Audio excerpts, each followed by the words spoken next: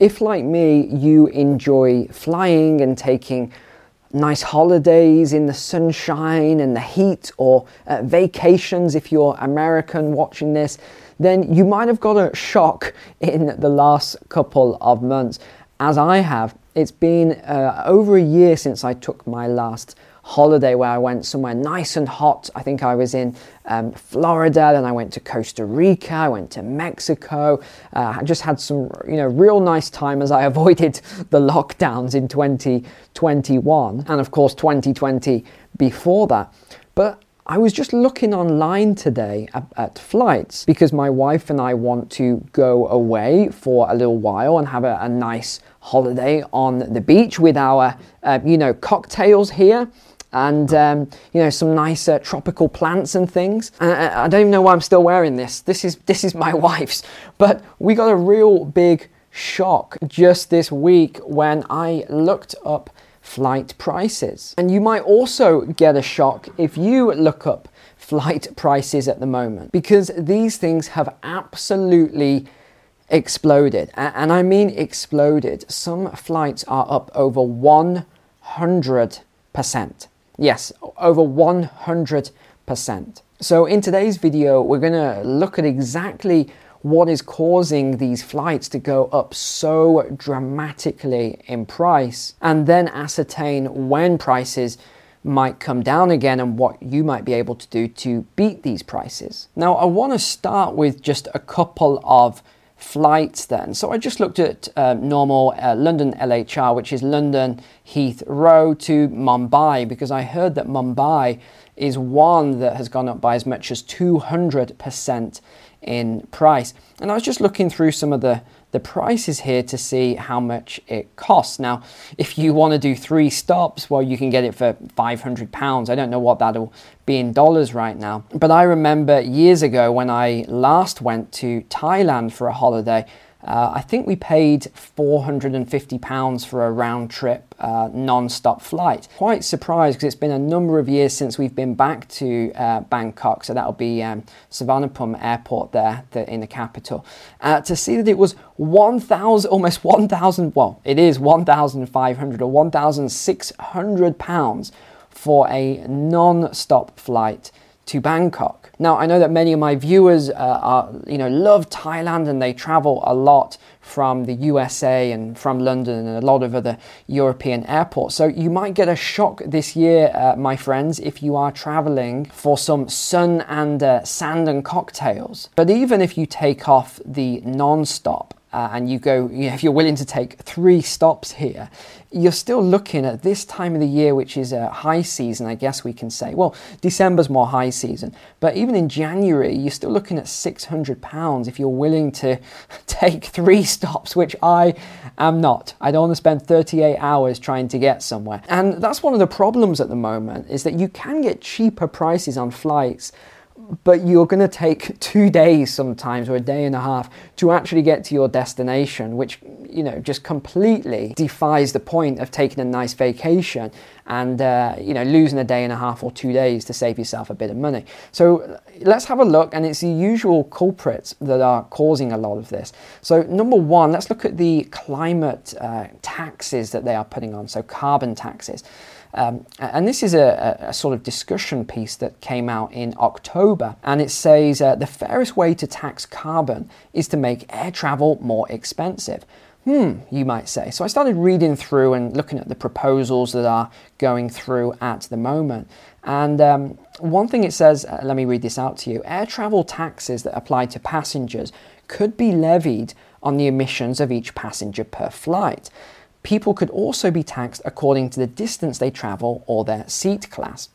A person could also be taxed for the number of flights they take. A frequent flyer levy would exempt the first return flight a person takes in a year, but would tax subsequent flights at an increasing rate. Now, this is quite interesting because it was only a few months back that in the summer that I talked about this, and I said, this is what I think is going to come next. Make sure you book your travel, which is why my wife and I have already booked our nice little holiday. So I was talking about all these things that will come in next, and restrictions on travel. We've already seen that with a test case in Oxford, a video I covered a couple of weeks ago now, maybe 3 weeks ago, where they are trying to reduce CO2 and methane and everything else by restricting the number of journeys that people can make to 100 car journeys per year. Crazy.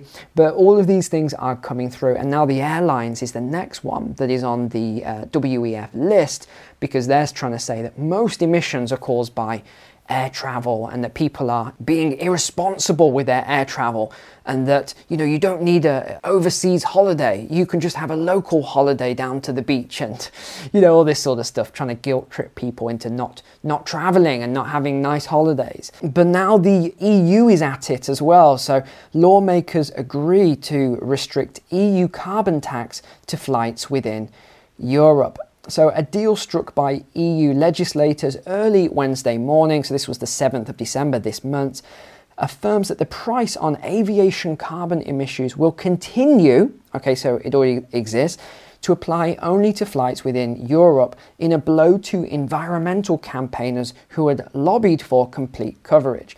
Let's use the word environmental campaigners loosely, because they're not actually that. These are large global organizations we're talking about here. So what else is going on there? What else is causing this issue? Well, the world just doesn't have enough planes right now. And we have this huge backorder of 12,720 jets. So this shortage means fares to remain elevated for the foreseeable future. Now, what caused this then? How did we get into this situation? Well, you remember in 2020, when the lockdown started, global travel was just a no-go, complete no travel whatsoever.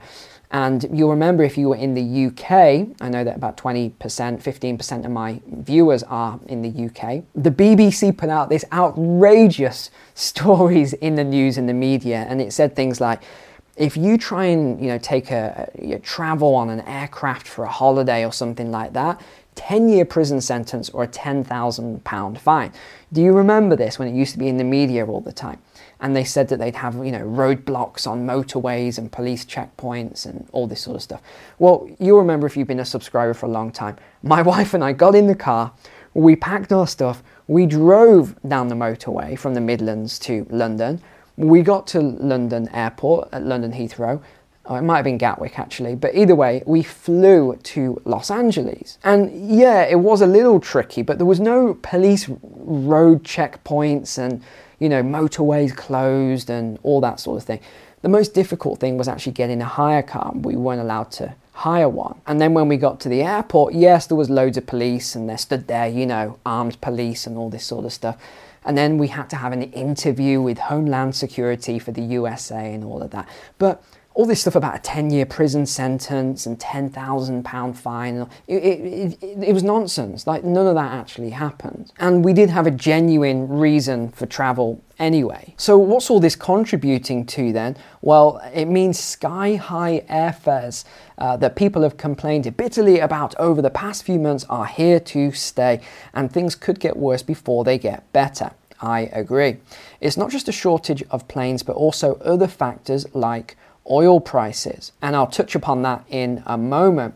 Boeing and Airbus, the plane-making giants that largely enjoy a duopoly supplying passenger jets, are sold out for their most popular single-aisle models through until at least 2029. That's 6 to 7 years away. I mean, that is insane. Airbus earlier this month dropped its delivery goal of 700 jetliners this year, citing supply chain issues, and has previously warned that a jump in energy costs will weigh particularly hard on smaller, power-intensive producers such as those making castings and forgings. Exactly, and that's why we've seen a lot of big industry close down, because they can't afford the energy costs. The thousands of planes that carriers stored in deserts around the world. In fact, let me show you a video I've got of this.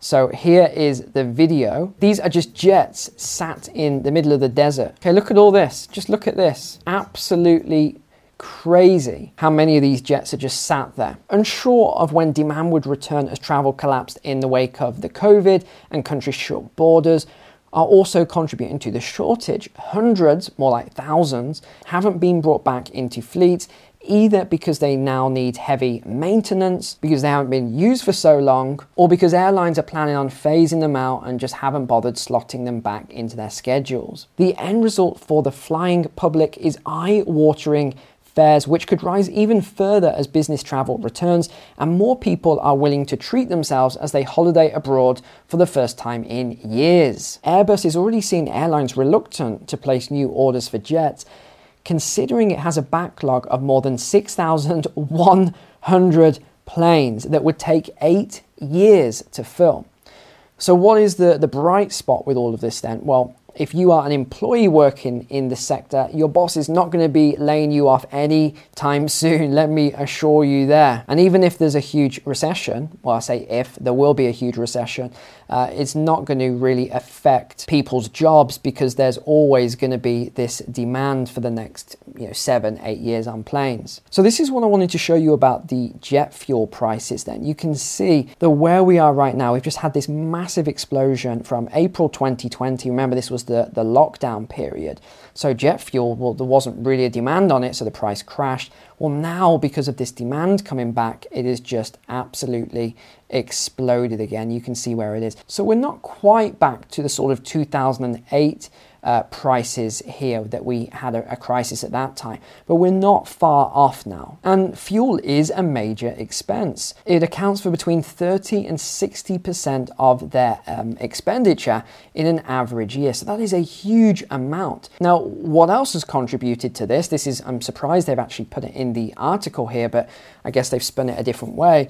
However, it was the war in Ukraine, which began exactly 2 months ago, so obviously this is an older article now, that has sent oil prices soaring due to sanctions on Russian oil and gas. Fuel costs are up 140% year on year in North America and 126% in Europe, with this figure only climbing every month. And yep, correct, it has been climbing since that article was put out, and now it is just going up like a rocket. But what else is there? Well, you can probably guess.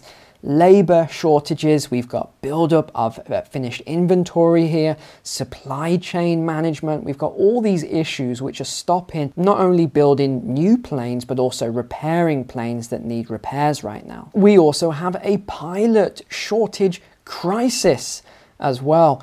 And they think that this is not going to go away throughout this decade. So it's going to be 2030 before this crisis is solved. But on the bright side, if you are a pilot, I don't know how many of my subscribers are pilots, but because there is this huge shortage and a lot of pilots have actually left the industry, they are able to receive much higher wages now. So if we look at this, Delta Airlines has offered a 34% pay increase to its pilots over 3 years in a new contract, demonstrating the bargaining power aviators are enjoying in a short-staff industry with booming travel demand. Delta pilots will get a raise of at least 18% when the contract's signed. They will also get a one-time payment equivalent to a 22% of their earnings between 20 and 22 after the deal is ratified. And if you'd like to read more on this topic about the path to net zero, obviously 100% true and accurate, this report, obviously written by saints. There's nothing strange or unusual in this at all. Then you can look this report up. Obviously I'm saying that tongue-in-cheek there because it's written on the premise that all of these emissions, it's so funny, it depends which industry that you look at, but they say, oh, it's the meat industry that contributes to most emissions. Oh yeah, it's the meat industry. And the next thing you know, they start reducing that with the farms and animals and stuff. Then they say, oh no, it's the aviation industry. Oh yes, that is creating the most emissions. That's what we need to reduce. And the way to do it, we make flights more expensive. We make flights harder to get onto, and we add carbon taxes to discourage people from flying. All these darn rich people and the middle class, they're still flying. Okay, what do we do next? Okay, we're going to have to bring out the big guns here. 1 flight per year. We're going to have to start making restrictions on long haul flights or people that fly too often. Oh yes, that's the solution here. And I won't pass any more comment today because you know my thoughts on many of these things. All right, thanks so much for watching. I hope to see you for the walk and talk tomorrow if the weather holds up. All right, take care. God bless. See you soon.